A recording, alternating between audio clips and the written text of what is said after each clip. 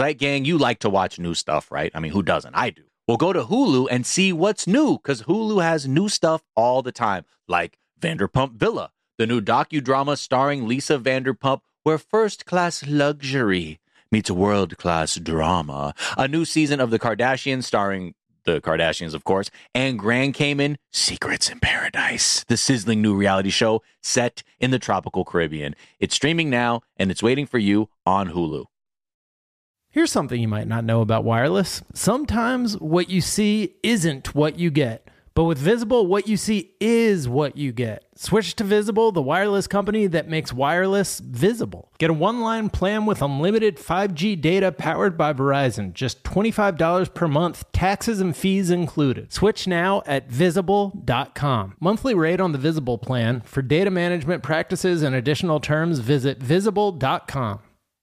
Enjoy all your favorite sports like never before at BetMGM. Signing up and playing is so easy. Simply sign up using code Buckeye and receive up to $1,500 back in bonus bets if you don't win your first bet. When you register with BetMGM, you can get instant access to a variety of parlay selection features, live betting options, and the best daily promotions in the business. And with BetMGM at your fingertips, every play and every game matter more than ever. Place your moneyline, prop, and parlay bets with the king of sportsbooks today. Sign up using code Buckeye and receive up to $1,500 back in bonus bets if you don't win your first bet. That's right, up to $1,500. Again, sign up using code Buckeye and receive up to $1,500 back in bonus bets if you don't win your first bet. BetMGM and GameSense remind you to play responsibly. 21 plus and present in Ohio. Subject to eligibility requirements. Rewards are non-withdrawable bonus bets that expire in 7 days. Gambling problem? Call 1-800-GAMBLER in partnership with MGM Northfield Park. That's 1-800-GAMBLER.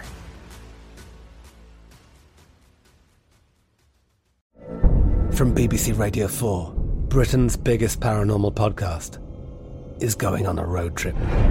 I thought in that moment, oh my God, we've summoned something from this board. This is Uncanny USA. He says, somebody's in the house, and I screamed. Listen to Uncanny USA wherever you get your BBC podcasts, if you dare.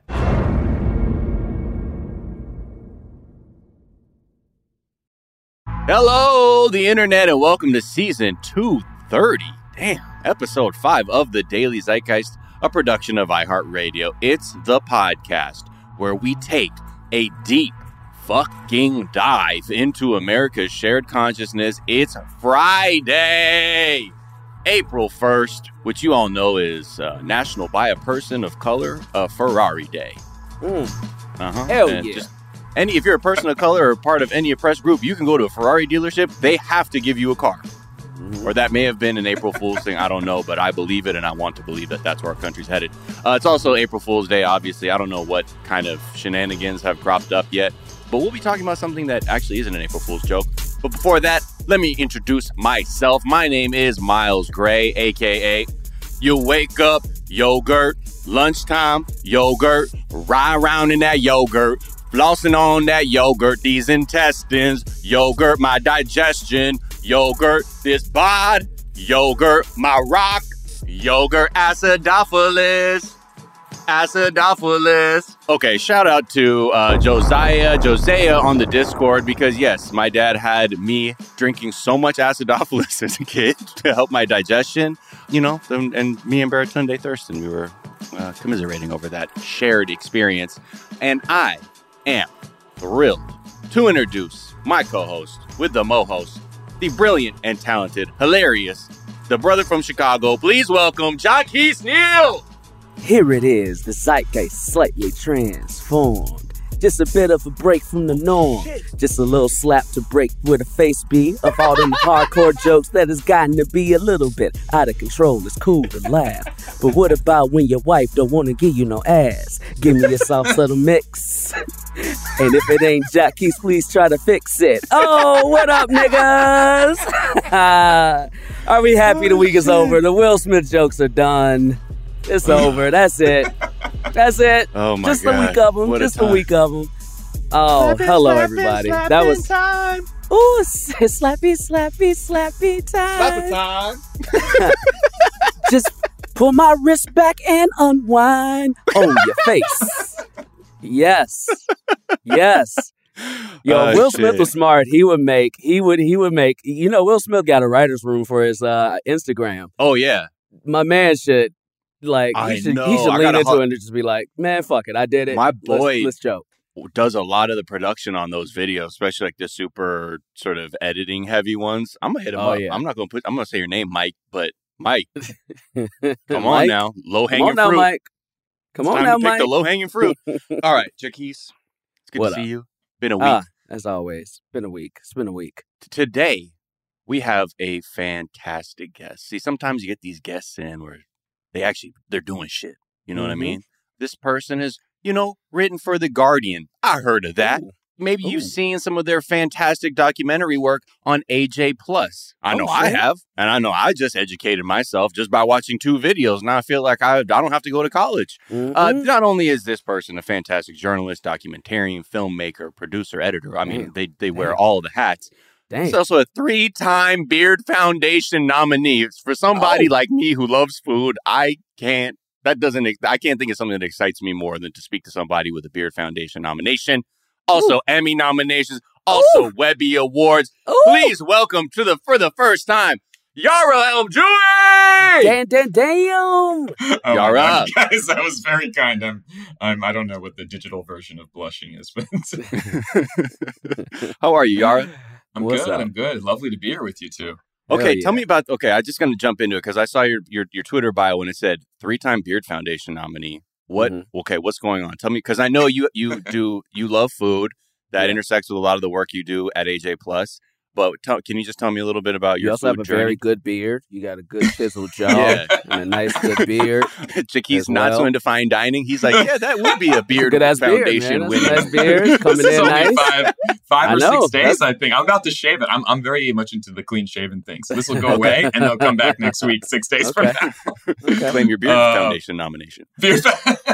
Exactly. Yeah, right. It's double entendre. No, so I mean, where should I start with that? We had never really submitted to the James Beard Foundation Media Awards, and I think we launched our show about 4 years ago. It's called Eat This with Yara. It was originally called In Real Life, and we rebranded very quickly because the food focus just started to become so much more apparent in terms of our interests, in terms of the direction things were going. And we made an episode about basically, why don't we have Native American restaurants on every street corner in the United States? It's the original food of the land that we today call America or the United States or what have you. Right. And yet there aren't that many Native American branded, at least, restaurants. There obviously are indigenous ingredients in all the foods, from Mexican cuisine and so on and so forth. Right. But yeah, so we basically were like, what's the deal with this? And we looked into it. We interviewed various indigenous chefs in the Southwest specifically, and then went up to Colorado. And through that story, by featuring kind of these chefs within the indigenous community, we then kind of shifted gears to be like, all right, so now you've seen what, Native American cuisine can look like in the year, 2018, which is when we released this. But why don't we let's go back to the original question. Why don't we have them on every street corner? And then, frankly, we shift gears and go straight into, it comes down to a couple things, but genocide and, wiping off the native peoples of this land, through colonization as more and more European colonists came to this place. That was the reason. So the documentary shifts gears. It's very fun and lighthearted. It's showing off amazing Native American cuisine, shifts to that history and even parts of the history that aren't really talked about in our textbooks. Like we all heard about the Trail of Tears, right? That's something that comes up in the, in middle school, whatever, elementary school.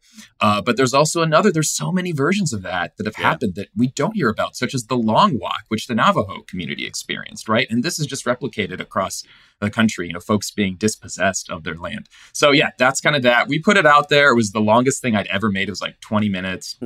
Me and my colleagues, and then we submitted to the James Beard Foundation. We're like, well, this is about food and history and all these things. And, we were very pleasantly surprised to have won that nomination. Then, we went on, and that kind of became the theme of the show: food and social justice, food and science, food and the environment. And you do it really well. Because like you're saying, there's so many things. We're like, well, why isn't this thing happening? And it's almost like, and the answer is the sordid history of the United States, every time. And we'll talk about actually your latest video a little bit later on, because I think it's a really, really interesting, there are just things I was even sort of thinking just from my own personal history as it relates to the latest video you put out, as it relates to foraging and no trespassing signs. So we'll talk about that. But Yara, let's tell some of the people let's tell all the people what we're going to be talking about before we get to know you a little bit better. First, we just have to talk a little bit, not a lot, maybe a lot of it, about Madison Cawthorn. We kept touching on the sort of development of this story throughout the week. Like he was saying, he got invited to cocaine, sex orgies and shit, and all the Republicans are like, okay, who? Come out with the names, or this is all nonsense. That story's been evolving to the point where now he may lose his congressional seat via primary challenge. We'll get into that. We'll talk about how Biden is, transitioning away from immigrant detention facilities to now more just surveillance devices that are almost essentially like light torture devices. So we'll look at that, I guess, policy shift. I don't know what they're calling it, but yeah, we'll take a look at that. We'll talk again, like I said, Yara, your latest documentary about no trespassing. We'll talk about the origins of no trespassing signs. Spoiler alert. I think you already know what we're going to say because fucking racism. And then we'll talk, I feel like this week we've seen a few tech things that we just bring up. We're like, what the fuck is going on with all this technological shit? I don't understand. Well, Dyson, the vacuum people, have now made headphones that are also an air purifier, and it doesn't look like does any type of good. So we'll talk about that. But first, Yara, let us know something from your search history that reveals a little bit about who you are. So I believe your producer kind of prepped me for this. So I actually had to look through it. And it's so funny what we discover about ourselves when we do this. The feds are listening, Yara. The feds are listening. I got a couple things for you guys. I'm going to run through a few of them. Yes, okay. please. So weirdly, there's a classic Joanne the Scammer video from 2016, Welcome to My Caucasian Home. Yes. Which for whatever reason came up at a conversation with friends over dinner. And she's like, oh, and one of my friends was like, I've never heard of that. And so I pulled up the video and just rewatched it for my own viewing pleasure. That was a lot of fun. Basically, she hides out in a white woman's home, pretends like the home is hers, and then the white woman re-enters. And anyways, it's just a funny. Wait a minute, who does this again? What color is this person? Joanne the Scammer. Brandon Miller. He's like he's I think he's like biracial. He's black. Yeah, I think so. You never seen him? He's like the light skinned dude. He has like green eyes, and he would wear this like blonde wig, and he's like, come with me. He's like, this place is all Caucasian, and would like go into stores and shit and fuck with people and just act like this white woman. Nah, I've never seen this. Wow. I gotta watch it. I honestly, I feel like Joanne the Scammer is kind of the origin. Like, without Joanne the Scammer, we don't get Scam Goddess with Lacey. Because Joanne the Scammer was kind of putting scammer terminology like into the zeitgeist, or just like the way this character was. I feel like kind of brought up our love for this idea of scamming. So yeah, I love that he was staying in white people's houses and he's so funny. Yeah, he is Puerto Rican and black. Okay, okay. So he's brown enough for this to have an element of danger. To it. Well, yeah, I mean, it's not like full blown. It's not like jackass pranks and shit being like, I'm going to go into this white woman's home. It's just the vibe is always about as if, it's a comedic bit. Yeah. But it's super, super funny. It's so funny. Yeah. He just goes in. He's like, look at these Malaysian tiles that I have. It's just so funny. Let me open my fridge. Oh, there's this Pellegrino. And he's just kind of like, I don't know, going through, a yoga mat. I feel like I think there was a cameo in a Tyler Perry movie, and that was like the heights of it that it reached for that character. But come on now, bro, I'm black. I don't watch Tyler Perry movies. I mean, when I said Family Feud, I'm like, I can't. Did you ever see a Tyler Perry movie in the theater? Hell no.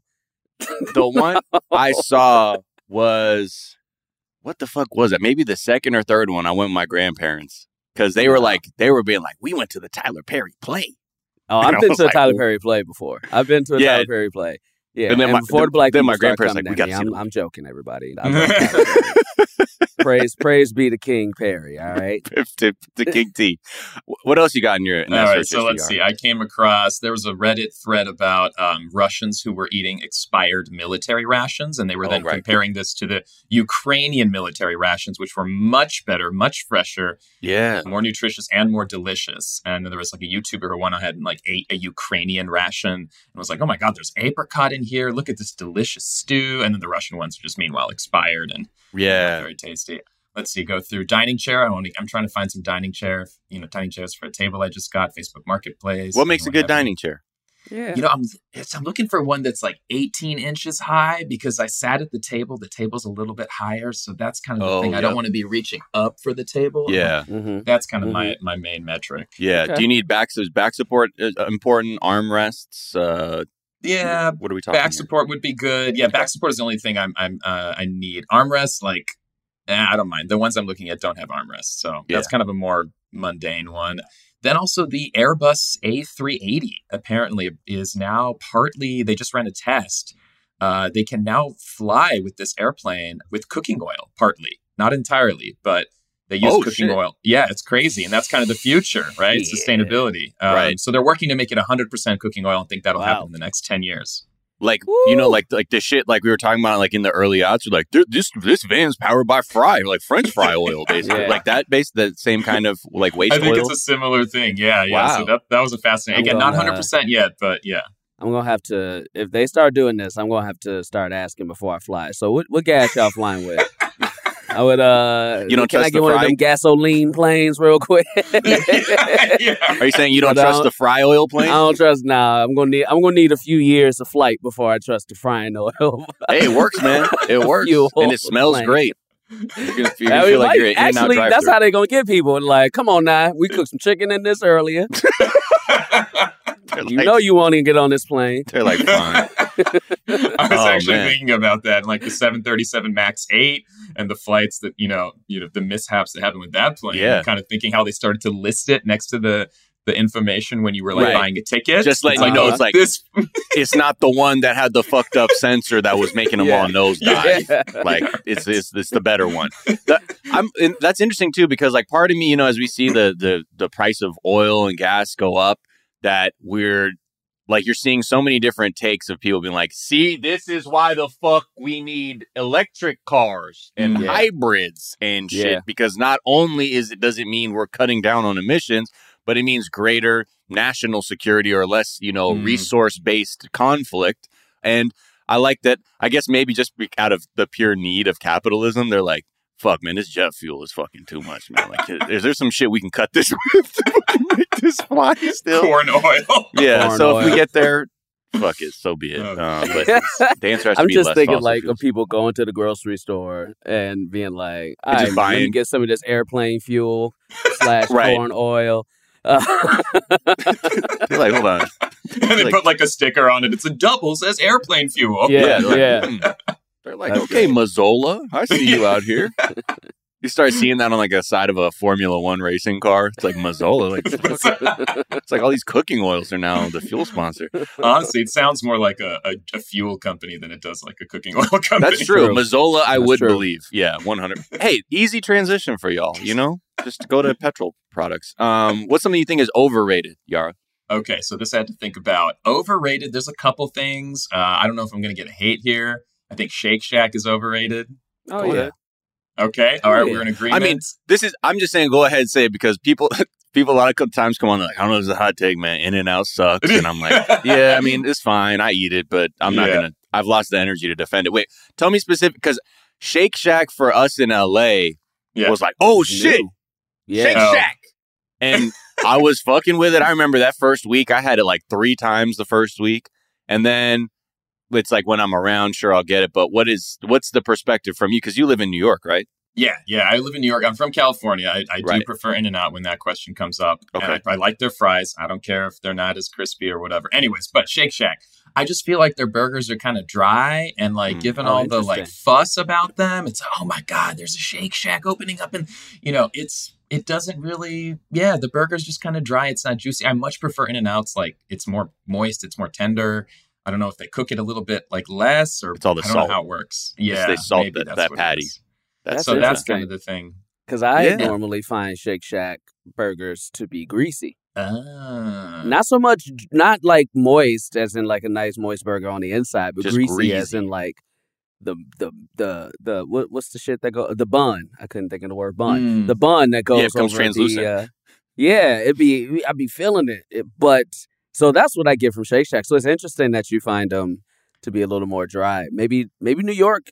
Shake I don't know. I Shacks mean, I see I see the greasiness, and I think the dryness also comes from like they purposely smash it. That's kind Right, of one of the yeah. techniques, and that That's gets true. that like browning of Yeah. the meat, which creates a lot of flavor, but you also Maillard lose a lot of effect. juice, I think. So, yeah, exactly. So, Nice. yeah. Two different things. Juice and grease are not the same, y'all. No, exactly. And that's the problem we have in this country is that we are mistaking juice for grease. Yeah. You know? Yeah. That's what I keep saying. Although I will say from Shake Shack, I like Shake Shack. It's okay, but I will say It's not bad. I don't love it. It's okay. It's whatever. It's a burger. It's expensive. I can go get a double for like $4 cheaper. But but I do love them. I do love the cheese crinkle cut fries. Those hit. Yeah. Oh. Those do hit. Are they animal style though? Are they better than animal style? See, I don't like animal style. People don't like In-N-Out fries. Yara, I'm with you. I purposefully order them soft. Yeah. I asked for light fries. I said, let me get light fries. They're like, oh shit, you really got nobody in your corner. Yeah, man. But it is what it is. What's the best burger in New York, would you say? Ooh, okay. Funny you should ask. I don't know. This is so funny that because just a few months ago I went for the first time. There's a place called 7th Street Burger. It's in the East Village. Okay. It is the most simple thing. It's just meat, diced onions. I think there's a pickle, a slice of cheese.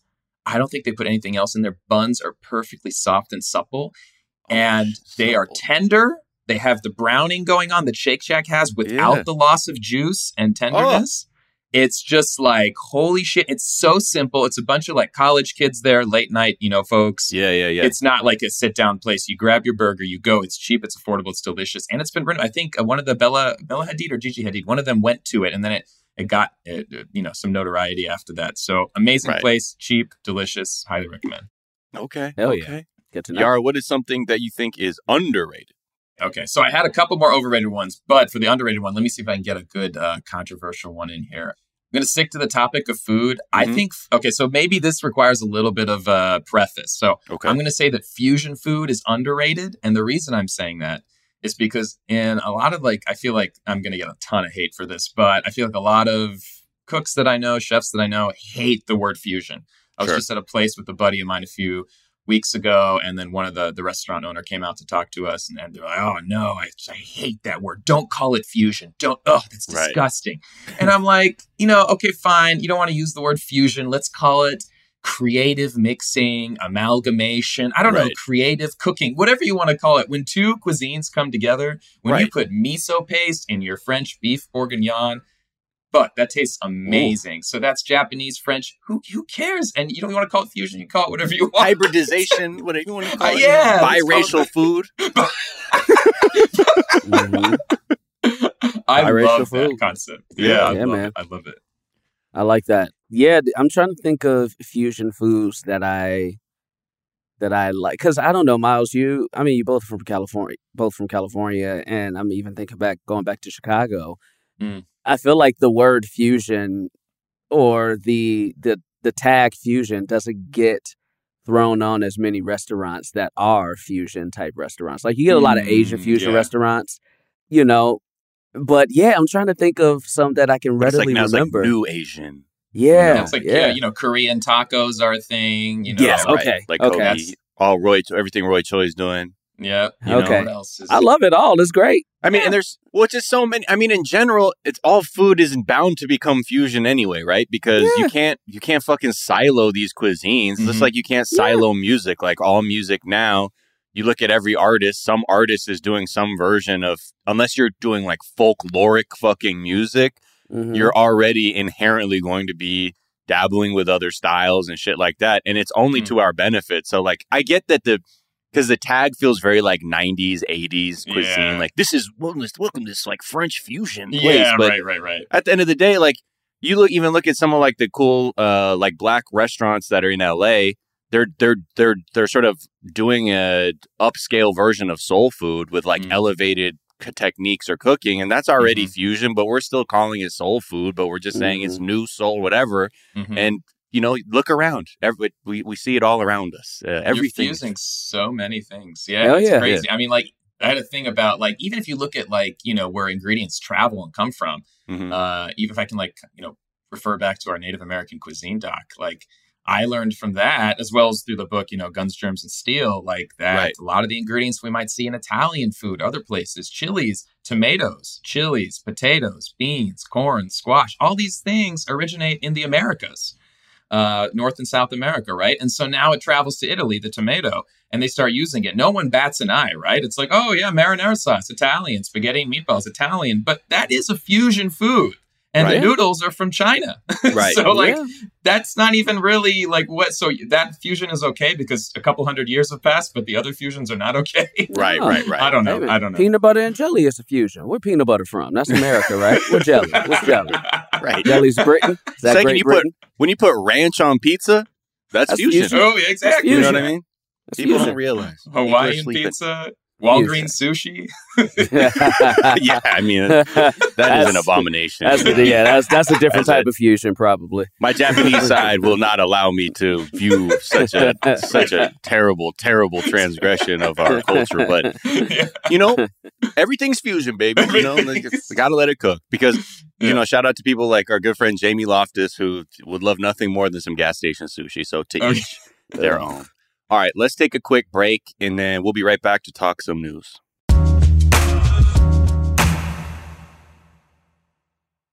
Zeit Gang, customers are rushing to your store, but do you have a point of sale system you can trust, or is it, like a literal POS? Well, you need Shopify for retail. Shopify POS is your command center for your retail store. With Shopify, you get a powerhouse selling partner that effortlessly unites your in-person and online sales into one source of truth. Connect with customers in-line and online. Look, you want to use TikTok? Well, guess what? They have plug-and-play tools built for marketing campaigns on platforms just like that. Get hardware that fits your business, take payments by smartphone, transform your tablet into a point-of-sale system, or use Shopify's POS Go mobile device for a battle-tested solution. Plus, Shopify's award-winning help is there to support your success every step of the way.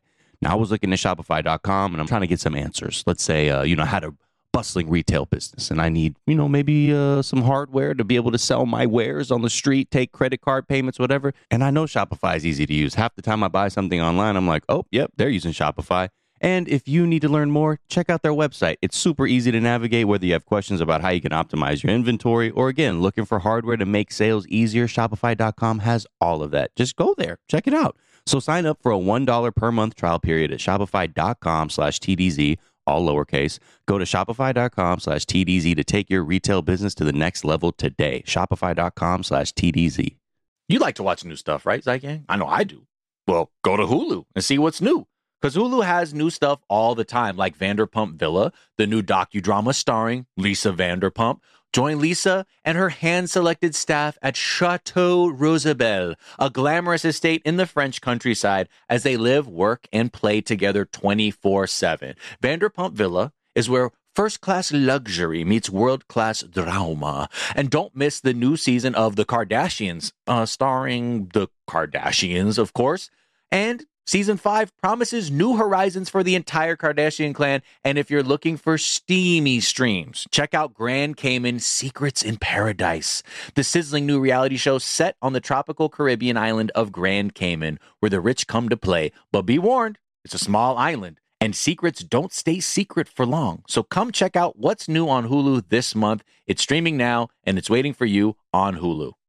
Enjoy all your favorite sports like never before at BetMGM. Signing up and playing is so easy. Simply sign up using code Buckeye and receive up to $1,500 back in bonus bets if you don't win your first bet. When you register with BetMGM, you can get instant access to a variety of parlay selection features, live betting options, and the best daily promotions in the business. And with BetMGM at your fingertips, every play and every game matter more than ever. Place your moneyline, prop, and parlay bets with the king of sportsbooks today. Sign up using code Buckeye and receive up to $1,500 back in bonus bets if you don't win your first bet. That's right, up to $1,500. Again, sign up using code Buckeye and receive up to $1,500 back in bonus bets if you don't win your first bet. BetMGM and GameSense remind you to play responsibly. 21 plus and present in Ohio. Subject to eligibility requirements. Rewards are non-withdrawable bonus bets that expire in 7 days. Gambling problem? Call 1-800-GAMBLER in partnership with MGM Northfield Park. That's 1-800-GAMBLER.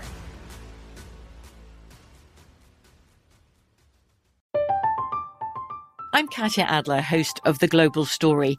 Over the last 25 years, I've covered conflicts in the Middle East, political and economic crises in Europe, drug cartels in Mexico. Now I'm covering the stories behind the news all over the world in conversation with those who break it. Join me Monday to Friday to find out what's happening, why, and what it all means.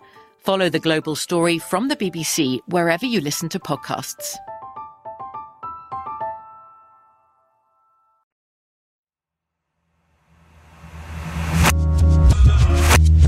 And we're back, and let's check in with Madison Cawthorn, the Republican from North Carolina.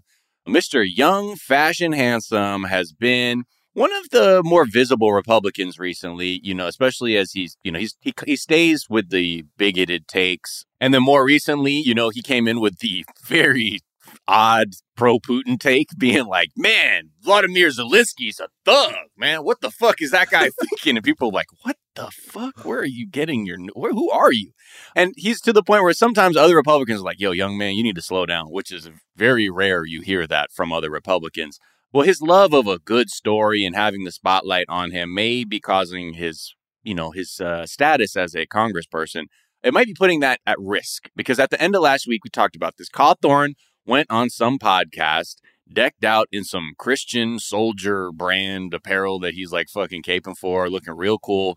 And when he was asked if working in Congress is anything like House of Cards, he gave a real wild answer that, a lot of people began reporting on. And everything else is good. Aside from that, the sexual perversion that goes on in Washington, being kind of a young guy in Washington, with the average age is probably 60 or 70, and I look at all these people, a lot of them that I've looked up to through my life. I've always paid attention to politics, guys that, then all of a sudden you get invited to, like, well, hey, we're going to have kind of a sexual get-together at one of our homes. You should come. And I'm like, what did you just ask me to come to? Yeah. And then you realize they're asking you to come to an orgy. Yeah. Or the fact that, there's some of the people that are leading on the movement to try and remove, addiction in our country. And then you watch them do, a key bump of cocaine right in front of you. Okay. Hell yeah. So when I saw the headlines, I said, what is wrong with this man? Then I see the video and I'm like, oh, he's lying. He's just lying. This is not real. The whole thing is like, yeah, next thing you know, they're saying like, come to a sexual get together at my house. That's not, who's having an orgy and calling it a sexual get together? But again, that's, everybody's in their own lane. So he went on to say this, chest out. This naturally caused a lot of confusion within the party and in the news. People were like, what? While many others, I'd say, naturally just look at the legal troubles of people like Matt Gaetz, and they're like, oh, okay, like, I see the potential for this, because it's not like we've never heard of sex or drug scandals in Congress at all. But the Republicans, meanwhile, were fucking livid, because his comments seem to imply that he is talking about his fellow Republicans. He's like, people I look up to, man. And then you think a Democrat is going to be like, hey, man, Madison, why don't you come through to our fuck party later? That's even harder to believe than any of this shit. So they're like, who are you talking about? Who are you trying to say in the party is having these like orgies and doing key bumps and shit? And it caused all these fucking problems that, as we talked about in a previous trending episode, Minority Leader Kevin McCarthy basically snatched him by the neck and said, yo, what the fuck are you talking about? Like, this is terrible. You're clearly showing that you are probably not ready to even be in Congress because of the way you're behaving. And this is like the really funny part, right? McCarthy. So a reporter was talking to Kevin McCarthy and they said, hey, did he ever tell you about like who he saw? And McCarthy says, when asked if like he could name people, Cawthorn, quote, thinks he saw maybe a staffer in a parking garage, maybe 100 yards away, and that he doesn't know what it was. That is everything he was hinging his story on, was that he saw somebody from 100 yards away in a parking garage. We just talked about off mic going to a concert. I've seen Beyonce from 100 yards away. I could barely tell it was her, except for the warming glow that was emanating from her body. But other than that, it's so different. Who has that kind of eagle-eyed vision? The funny thing about this is I don't know why Republicans are funny, man. I don't necessarily know why he would lie about this, but outside of him just being stupid. because he's young and he feels like, oh, this is what young people lie about, right? And lying has just come second nature to him. But, you know, the funny thing is a lot of sex and drugs go on in Congress, even with these Republicans. But they probably just be like, yo, but shut the fuck up. And if you gonna say something, don't lie about it. Don't lie. Like, there's a lot of truth you can say. Like, don't tell a lie about it. Well, Evan Hurst at Wonkat kind of pointed out an interesting thing, right? Because he's like a self-styled evangelical. And, you know, in these circles, right, you can give your testimony, right? You talk about how you were saved. Like at church, you talk to other people at church and you give your testimony about this is how bad my life was till I was saved by Christ. Mm-hmm. Or you talk about how you're able to resist things, and only through the power and the strength of salvation was I able to say no to these, you know, satanic temptations. And he was sort of speculating. He's like, this also sounds like this. He's going around other people in the evangelical world and kind of trying to like pump up his shit. He's like, man, look at the shit I'm around and I'm still resisting because I'm the strength I derive from Christ. So there are elements of that to it as well. But this is the thing that really bugs me, right? So Kevin McCarthy, he's trying to get on his high horse and he's saying things like, quote, this is unacceptable. There is no evidence to this. He changes what he tells, and that's not becoming of a congressman. He did not tell the truth. That's unacceptable. Now, this is the thing that really blows my mind is they are getting more bent out of shape for his like freshman year liar act than all of the racist murderer type shit that other people in the party are saying. And it's just wild to see all this energy be like, I can't believe he's lying about this stuff. Lying is not who we are as Republicans in Congress. Mm-hmm. Mm-hmm. Well, you know, that's because the racist shit, they want their base to, you know that, hey, the undertones of this is here.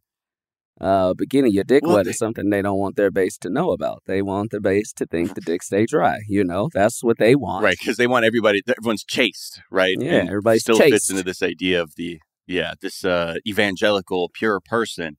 But I don't know, the other thing about it is just so transparently feels like when you look at that clip that he does feel like some dude that's lying. You know what I mean? I feel like we've all experienced people like this in our lives where they're like, yo, what was it like?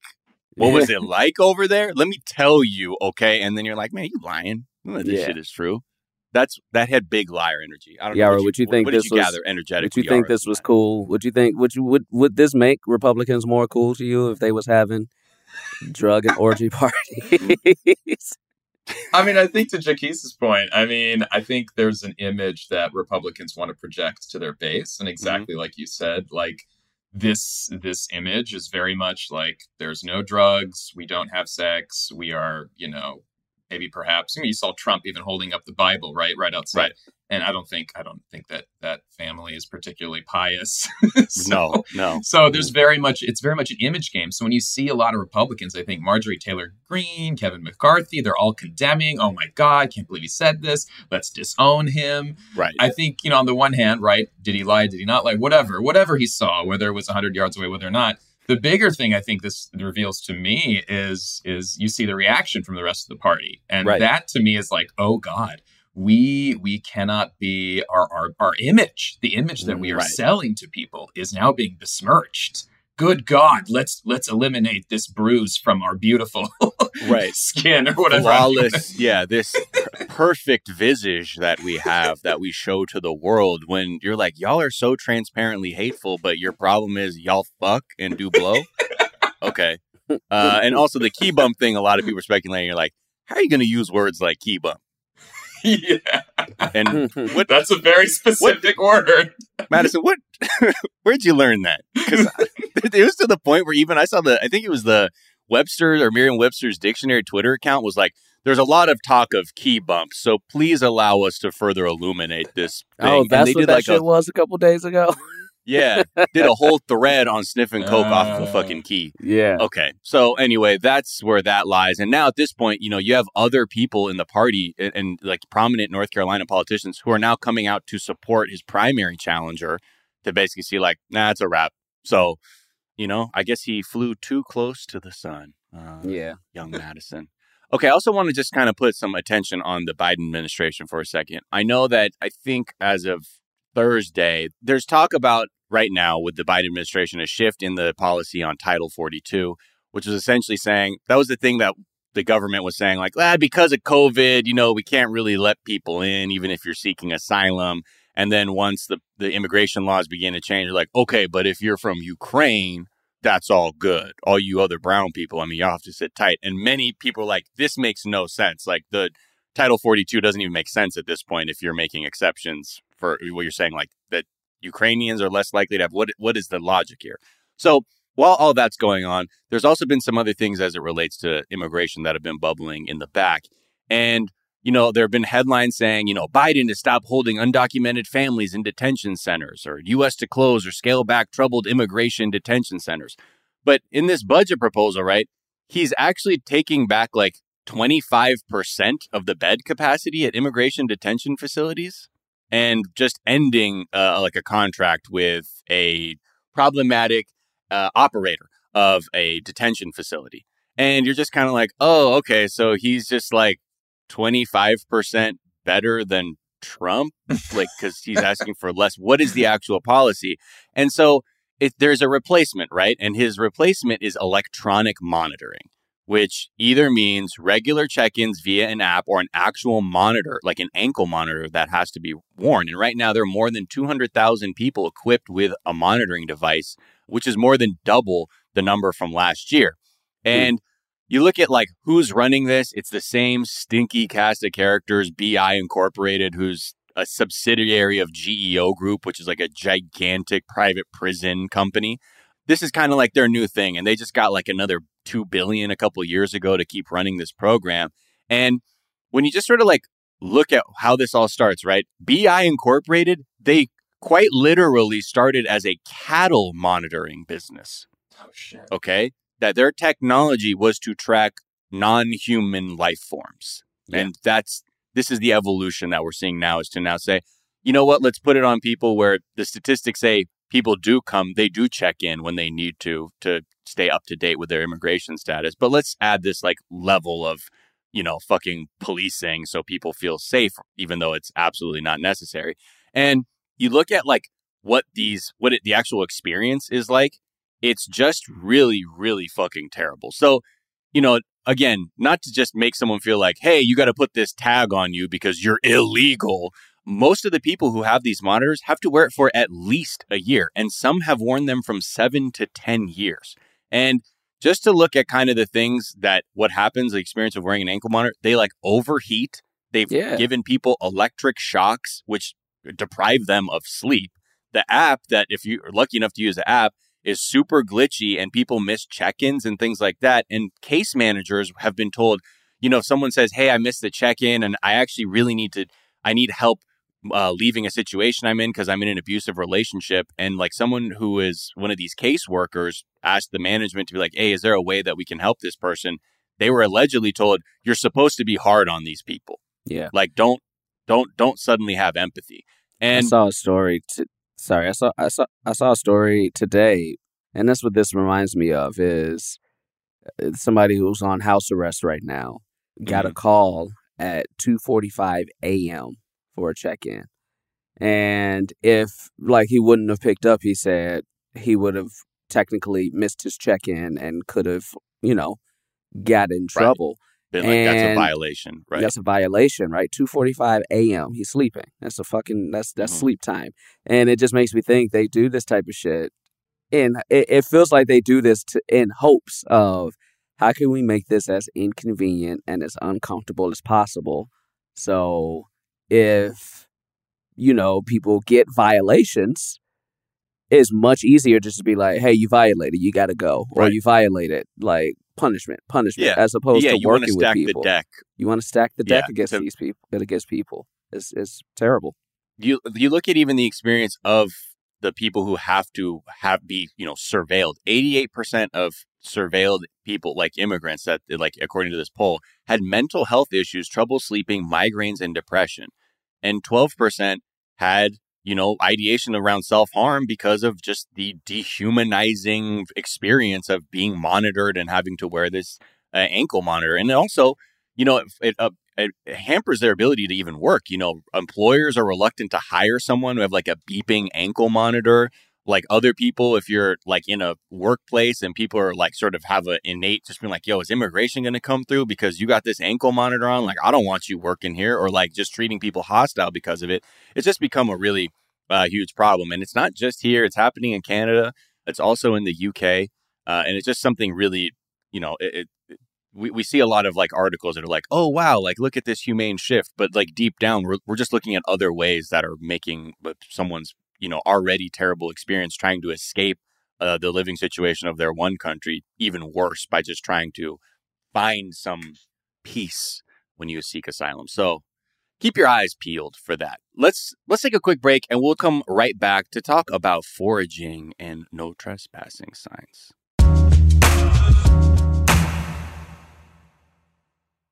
You like to watch new stuff, right, Zygang? I know I do.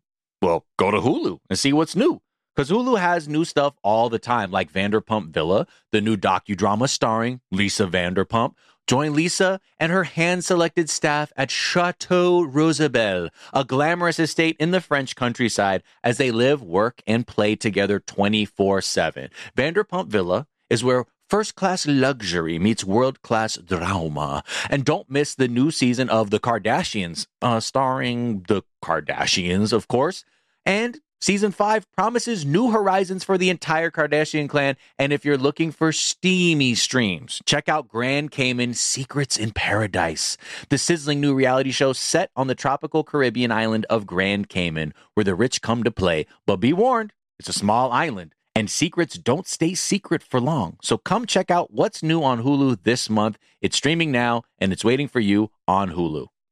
Enjoy all your favorite sports like never before at BetMGM. Signing up and playing is so easy. Simply sign up using code Buckeye and receive up to $1,500 back in bonus bets if you don't win your first bet. When you register with BetMGM, you can get instant access to a variety of parlay selection features, live betting options, and the best daily promotions in the business. And with BetMGM at your fingertips, every play and every game matter more than ever. Place your moneyline, prop, and parlay bets with the king of sportsbooks today. Sign up using code Buckeye and receive up to $1,500 back in bonus bets if you don't win your first bet. That's right, up to $1,500. Again, sign up using code Buckeye and receive up to $1,500 back in bonus bets if you don't win your first bet. BetMGM and GameSense remind you to play responsibly. 21 plus and present in Ohio. Subject to eligibility requirements. Rewards are non-withdrawable bonus bets that expire in 7 days. Gambling problem? Call 1-800-GAMBLER in partnership with MGM Northfield Park. That's 1-800-GAMBLER.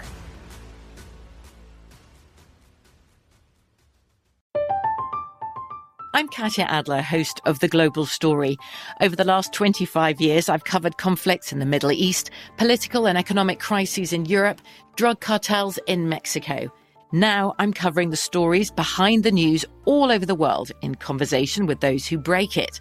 Join me Monday to Friday to find out what's happening, why, and what it all means. Follow The Global Story from the BBC wherever you listen to podcasts. Focus Features presents Back to Black. I want people to hear my voice and just forget their troubles. Experience the music and her story. Know this, I ain't no Spice Girl. Like never before. That's my daughter. That's my Amy. On the big screen. I want to be remembered for just being me. Amy Winehouse, Back to Black, directed by Sam Taylor Johnson. Rated R, under 17, not a minute without parent. Only in theaters May 17th.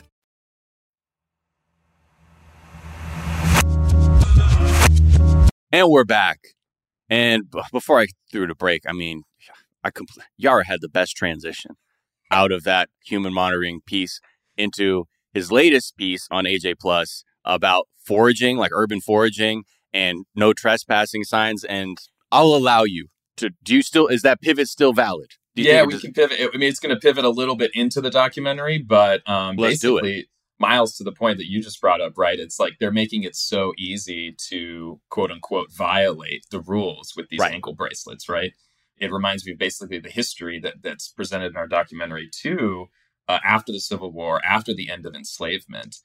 There was a moment in time, aside from the trespassing stuff, which I'll get to, but there were a series of laws passed in the South called the Black Codes. Yeah. And basically, one of the many codes was like, there's a number of things that required of newly freed Black Americans to do. For example, it's really, really fucked up. Like you have to call your employer master, for example.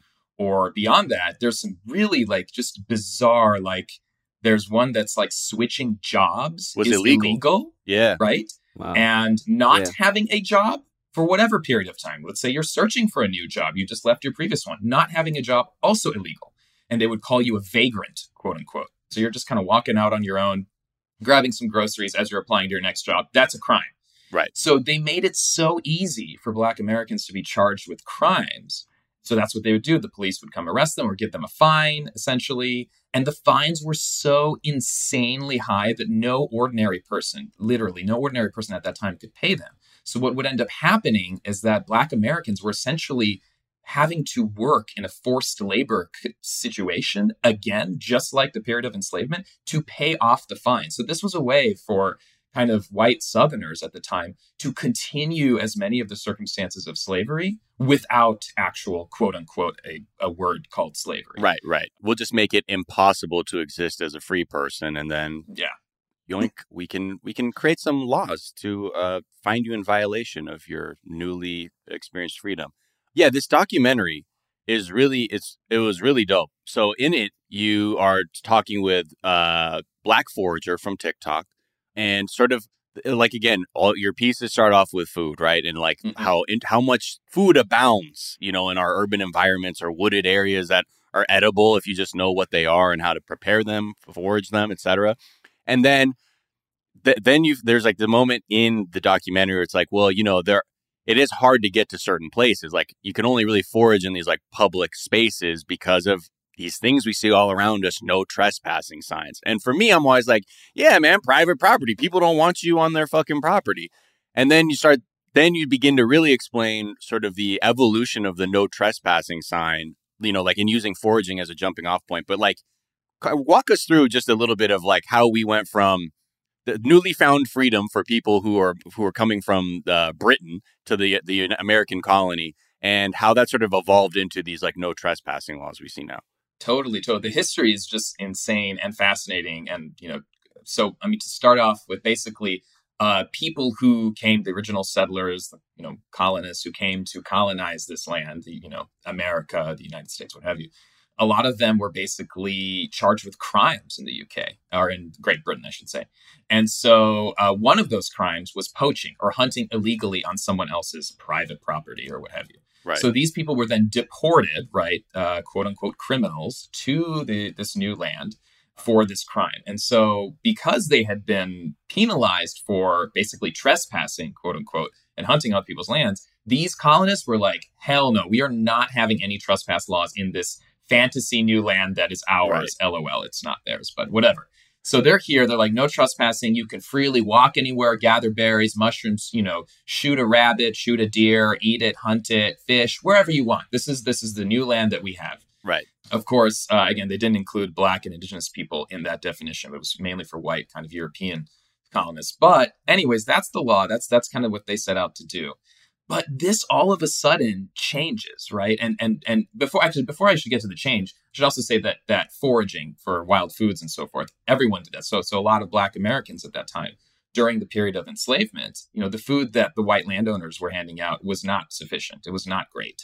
So they would fill out their diets with, you know, hunting that they would do on the side. They would maybe have a little plot of land where they could grow a little something, and then foraging wild, you know, fruits, berries, what have you, to fill out those diets. Anyways, now, basically, when the Civil War happens, and after the Civil War, 1865, slavery is abolished, then what ends up happening is, and the researcher kind of describes this, how he noticed it when he was looking through land and legal documents. He's like, the United States, you know, the country is destroyed, right? It just went through a civil war, right? Right.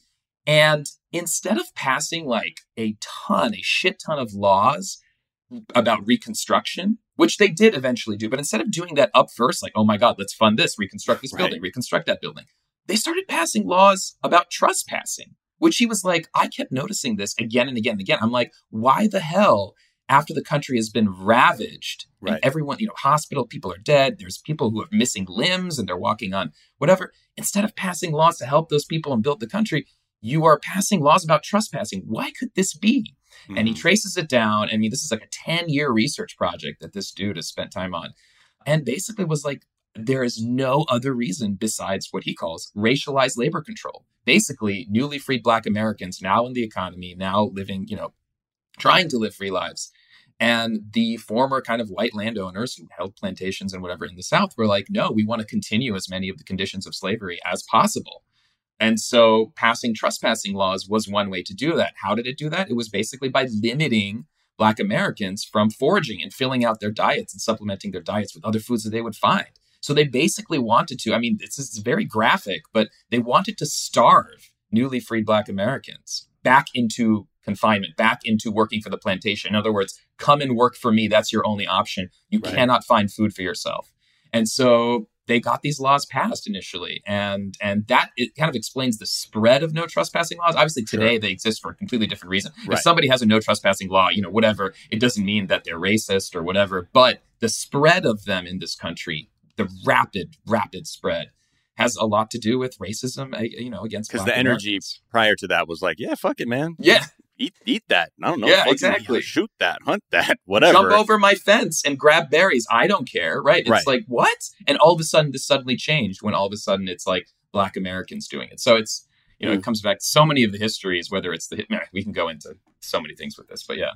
That's very interesting because, like Miles said earlier, it's very funny how this shit is ingrained in us, because I would just think, no trespassing. Oh, yeah, sure. It's private property. I don't want you eating my berries. I don't trust you, blah, blah, blah. All these type of things that we've just been taught and, put into our system in our mental capacities. But, it's crazy to hear. Oh, yeah, before that, people was like, oh, you want some berries? Yeah, man, shit, that's what it's there for. Come get them. And then when Black people was like, oh, word? Yeah, I want some berries. Hold on now, niggas. Hold on. Nah, man, I don't know where you been at. Exactly. I don't know you. I don't know what you going to do if you come on my property, and it's just, and how that food mindset has, like, gotten passed down. Or even just the idea, right? Like, I was raised to never go on somebody else's property. that was just something inherently I was told from my dad, my grandpa, just like, yo, don't fucking go. You don't just walk up on that person's lawn or some shit. You don't know what the fuck's going on. There's this like subconscious idea that there are spaces you can't access, right? And you think about how much of that is directly tied back to people who have been newly freed saying, I'm trying to find a way to survive and have access to these certain things. But then suddenly you have these laws that are criminalizing your existence and your way of living. And just how that sort of idea too, like, it's funny. Like, I remember being like, as kids, some of my white friends would be like, oh, let's go run up on this doing ding dong ditch shit. And I was like, I don't know about that shit. I'm not trying to run up on somebody's fucking door, like, for a myriad of reasons. But that there's always this sort of consistent emphasis on the idea that there are spaces that are limited for some people and other people do have access. And it's just wild how so much of it, you're like, truly like, fuck, of course, there's a straight line from that to slavery. Or like, when people discover like tipping is a relic of slavery as well. Literally. I was just about to bring that up too. Tipping has the same history. I mean, it's a long history. We'd have to go into it, but similar. White Americans very opposed to tipping because it represented class, and they're like, we don't like Great Britain. Everything is about class, and you're lesser, and you're more, and you're greater, and I'm lesser. We don't want that. This is America, democracy, freedom. Everyone's the same. But then we bring in the issue of race. Then how do people start feeling? Well, they don't feel comfortable tipping other white Americans because it would indicate lower status. You tip people who are lower than you. But then all of a sudden, when it comes to Black Americans, all of a sudden, everyone's okay with tipping. And then the culture fully changes. And now the United States does tipping and the UK does not do tipping. It's literally like, God, like history. Yeah. And so, I mean, all that to say is, the work that you do in these documentaries are really eye-opening because there's always a way to have this intersection of like our history and the things that we're doing now. And like, just finding that awareness through just a bit of research, which I think is a real great thing. Thank you so much. I appreciate May I that. ask a documentary question just in general? Yeah, for sure. Because I always find documentaries fascinating from a research standpoint because, like we all are very used to going down rabbit holes, so to say. If you find one thing out, you you read a little bit about it, and then you just start going down rabbit holes of information and things like that. As a researcher, and as quick or as long as you want to talk about it, what is that process of finding a topic, researching it, putting it together? Like, what is the the process of a documentary of this sort? I think maybe, I guess the part I want to concentrate on is like the ideation part of it. Like, how do we get these ideas and how do we connect them to food and whatever? And honestly, I think the best works that my team has done, or the works that we're most proud of, I should say, like, it really just comes from daily life inspiration. Like, if we go back to the Native American cuisine piece, though, we opened this episode with, like, I was traveling, went on a road trip with some friends to the Southwest. We went to New Mexico, we went to Arizona, and we went to the Navajo Nation, and we went to the reservation, went on a tour through what's called Antelope Canyon. It's a beautiful canyon. It's been featured on National Geographic. It's gorgeous. Years, I think centuries of rain has caused this incredible smooth rock, amazing shapes. And obviously there's Navajo guides that, it's on their land. They organize the whole thing. So we went to go see it. And then afterwards, we're like, well, we want to have, what is Navajo cuisine, right? And, we asked our guide, and she was telling us, oh, we don't really have any restaurants around here for us. There was a Burger King, there was a McDonald's, there was a Wendy's, there was a Denny's. There weren't even that many supermarkets, or any, honestly, that had fresh food. It was a food desert, the part of it that we were in. And so I started asking, like, this is so screwed up that, again, the same concept we brought up, the indigenous people of this land, and there's not a single restaurant that is here. And so we kind of started looking into it. We got back home and kind of finished the trip. Me and my co-producer at the time just thinking, like, what's the reason for this? And so we look deeper and deeper, and there's Reddit threads and people, and then we come across an author, and then we come across another author, a group of folks who own like a quick service Chipotle-esque Native American restaurant in Colorado. And we start to connect the dots, and just in that sort of natural curiosity that comes from a real life lived experience leads to this, documentary. And it's kind of like, at a certain point, you need to kind of cross your fingers, close your eyes, and jump into it, because you're like, I don't know, is there something here? We're calling people, we're talking to people, we're reading books, reading articles. Right. Yeah. There's not really too many articles that are written about this. Why are there native? There was a National Geographic piece, and I think one other thing that was a little tiny piece. So we were kind of, in these uncharted waters, sort of trying to figure out where is the academic paper, or who is the leading resource on this. And we kind of spoke to a lot of indigenous chefs and kind of pieced together what they were saying with some of the history. And that's that. So it's very much lived experience. Again, like, another piece that I think we're very proud of is about just kind of put it blankly, a phallic-shaped clam. And basically, the gooey duck, exactly. And so that came up from an office conversation. We were going to go to Seattle for another piece. One of our colleagues is from Seattle. It's like, well, if you're down there, why don't you do a quick piece about this clam? And we're like, well, there isn't really much history or science element to this piece. But sure, maybe we'll do like a 2-minute video and just kind of call it a day. And then one of my producers, she uncovered like, well, did you know that this clam is being sold at very exorbitant prices in China? And we're like, okay, interesting, but okay, still. And then she's like, well, who's selling this clam to China and whose lives it has transformed are the indigenous communities of the Pacific Northwest. And we're like, what? Wow. So we start looking into this, and the sale of this clam, which again is an indigenous American thing, and has been consumed by Native American tribes for years, is being sold to China at very high rates. And that money has allowed them in their communities to provide for social services, scholarships, medical services that they didn't have before on the reservation. So, that was like, whoa, this is such an uplifting story. And now they're claiming ownership of it because Washington State, so I could just go on and on about this, but there's a law in Washington State where like 50% of caught fish belongs to Native American communities. So if you are a non-Native person and you're fishing, you can only fish so much. Right. Before they cut you off and say no for the sake of, it's like a reparations kind of thing.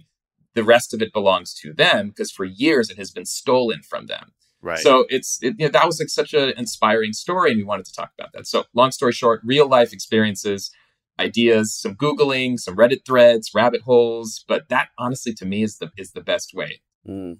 Right. Just to naturally let your curiosity take it where it needs to. That's cool. But it's about having that the desire and the energy to just keep following it till you actually arrive at something. And then sure enough, every time you do. So that's dope. Yeah, really amazing work.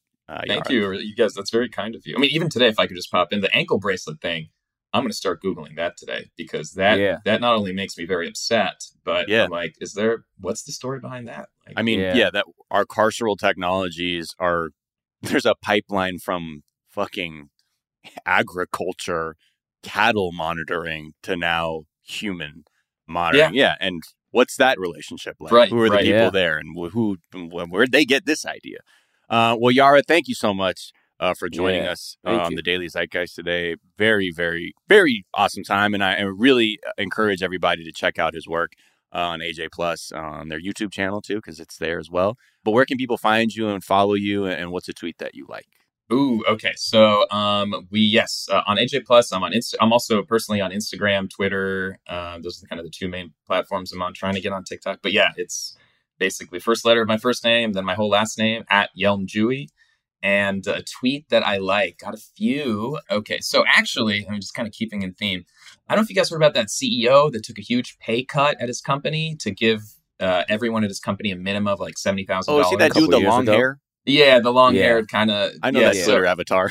Yeah. So he just tweeted out, this is a story that's been circulating, but basically $850 million of New York State's annual budget is going to fund the Buffalo Bills Stadium after New York State announced an $800 million cut to child and family services. So he tweeted that out. And that was just such a, infuriating thing that happened where, the state is funding this thing. And then the City University of New York also tweeted out how basically that $800 million, $850 million that's being spent for the stadium could have been used to actually make the City University of New York free for everyone. And so those tweets that are circulating about sort of the screwed up nature of that are probably my favorite tweet of the week. And also to get back, I know we finished on the Will Smith thing, but there's a great reenactment of Will Smith slapping Chris Rock, but created within The Sims. It's two Sims characters, and I just thought the outfits are the same. It's like Oscar's stage. I thought that was Are they talking Sims language though, or they're like lippy loppy loopy? And then it's like lip leap flipo loppy lopo bo. And you're like, what the fuck? Right. Applause. Yeah, no, there's no audio on it if I remember, but that was the other thing. And yes, if anyone, would love to hear folks' opinions in the comments on our new documentary on trespassing laws in the U.S. It's on YouTube, Instagram, all the platforms. Awesome. Jacquis, how about you? Where can they find you, follow you? What's a tweet that you're liking? You know what it is, everybody. You can find me in these streets. Speaking of which, if you are in Dallas, Texas this weekend, this is an evergreen, but if you are in Dallas, Texas this weekend, I'm there. We there for WrestleMania. So if you are there, hit me up. Let's enjoy WrestleMania weekend together. Everybody else, I'll be coming to a city near you sometime. I don't know, maybe. What's the tweet? I'm looking for one. Twitter hasn't been funny over the past 24 hours. It's just been annoying for the most part. But this one comes from @MevyBear.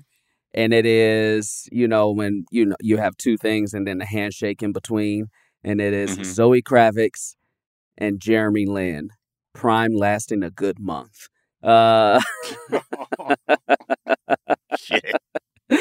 Which is very funny to me. I love that. Yeah, that's it. I don't know. That's it. Yeah. Okay. Stay off Twitter for the weekend, everybody. Enjoy the sun. Be happy, enjoy this beautiful April weather that we're about to get. One last time, since I don't know when I'll be coming back on the TDZ. I'm sure it'll be sometime in the near future. But May 8th, Mother's Day, Comedian Feud in LA. Come check it out if you are here. Tickets are now on sale as of right now.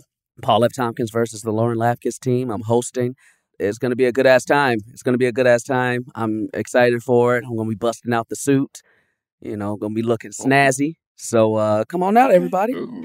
Yeah. Wait, are you gonna have a nice Steve Harvey suit on? I'm not gonna be wearing the old Deacon pimp suit. I'm gonna have regular ass shoulders. But I'm gonna have a suit on though. I always do this show. I haven't done this show in 3 years, so Oh, shit. You know, it'd be very fun. But whenever I used to do it, I would always bust out the suit. So the suit I might even buy a new suit for this shit. Oh, shit. You know, who knows? I know Paul going to be wearing the suit, so I got to be wearing the suit. I can't host my own show and let Paul outdress me. Yeah. Well, I mean, you're an excellent host, so I think you'll be just fine. It'll be good. I'm looking forward to it. So come on now. Let's see some tweets that I like. Really, this one from one is from @NoContextBrits, and I'm sorry that this is a picture, but I just found it so funny because it's just one of those things where it says no one, and then the next one says the British Museum. And it's these two dudes. Like, you know how people go to the Leaning Tower of Pisa and try and, like, lean on it and shit? These dudes framed the Leaning Tower of Pisa as if they were stealing it and putting it in their backpack.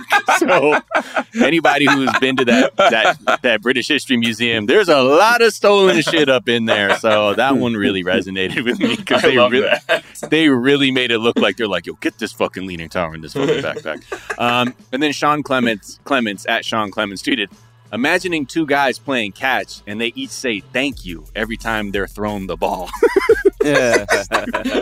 Thank you. Thank you. Just a fucking very polite game of catch. You can find me at Miles of Gray on Twitter and Instagram. You already know about 420 Day Fiance. You better know about Mad Boosties, Jack and I's new basketball podcast. The first episode came out yesterday with Jacquis Neal. So tune into that wherever you get your podcast. Subscribe, support us on our basketball journey. You can find us at Daily Zeitgeist on Twitter, at The Daily Zeitgeist on Instagram. We have a Facebook fan page and a website, dailyzeitgeist.com, where we post our episodes and our footnotes. There it is. Where we post, look, all the articles we talked about, as well as the song we write out on. Today, we're going to write out on this track called Pasto, Pasto, by the Synchro Rhythmic Eclectic Language. That is a mouthful for a band. But this is like a very vibey, like Latin jazz piece from way back. But it's like the kind of music, since it's Friday, like if your day's winding down, put this track on, cook yourself some, fix yourself a drink or whatever you do to unwind. But just do that to this song and you're going to feel like a movie character. I promise you. So check out Pasto by the Synchro Rhythmic Eclectic Language. It's a pretty cool track. And again, Daily Zeitgeist is a production of iHeartRadio. So for more podcasts from iHeartRadio, visit the iHeartRadio app, Apple Podcasts, wherever you get them free pods. And we'll see you later to tell you what's trending. And then we're back next week to do it all again. All right, y'all. See you then. Bye. Here's something you might not know about wireless. Sometimes what you see isn't what you get. But with Visible, what you see is what you get. Switch to Visible, the wireless company that makes wireless visible. Get a one-line plan with unlimited 5G data powered by Verizon. Just $25 per month, taxes and fees included. Switch now at Visible.com. Monthly rate on the Visible plan. For data management practices and additional terms, visit Visible.com.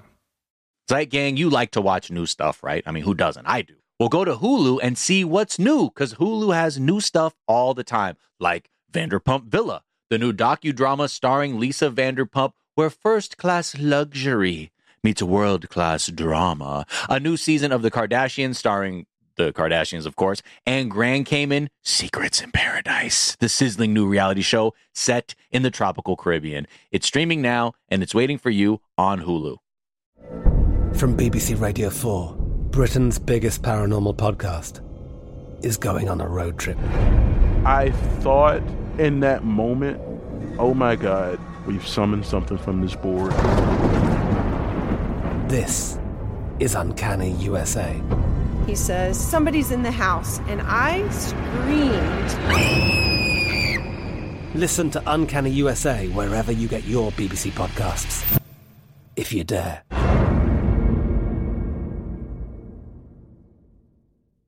Xfinity has free premium networks for everyone this month, no matter what kind of entertainment you love. Addicted to true crime? Catch killer cases and more spine-tingling shows on A&E Crime Central. Crave adventure? Explore Asian action movies on Hi-Ya. Searching for something extreme? Check out skating, snowboarding, and more on Fuel TV Plus, the global home of action sports. And find crowd-pleasing bops on iHeartRadio's Hit Nation playlist. There's new free shows and movies to love every week. Say free this week in your Xfinity voice remote.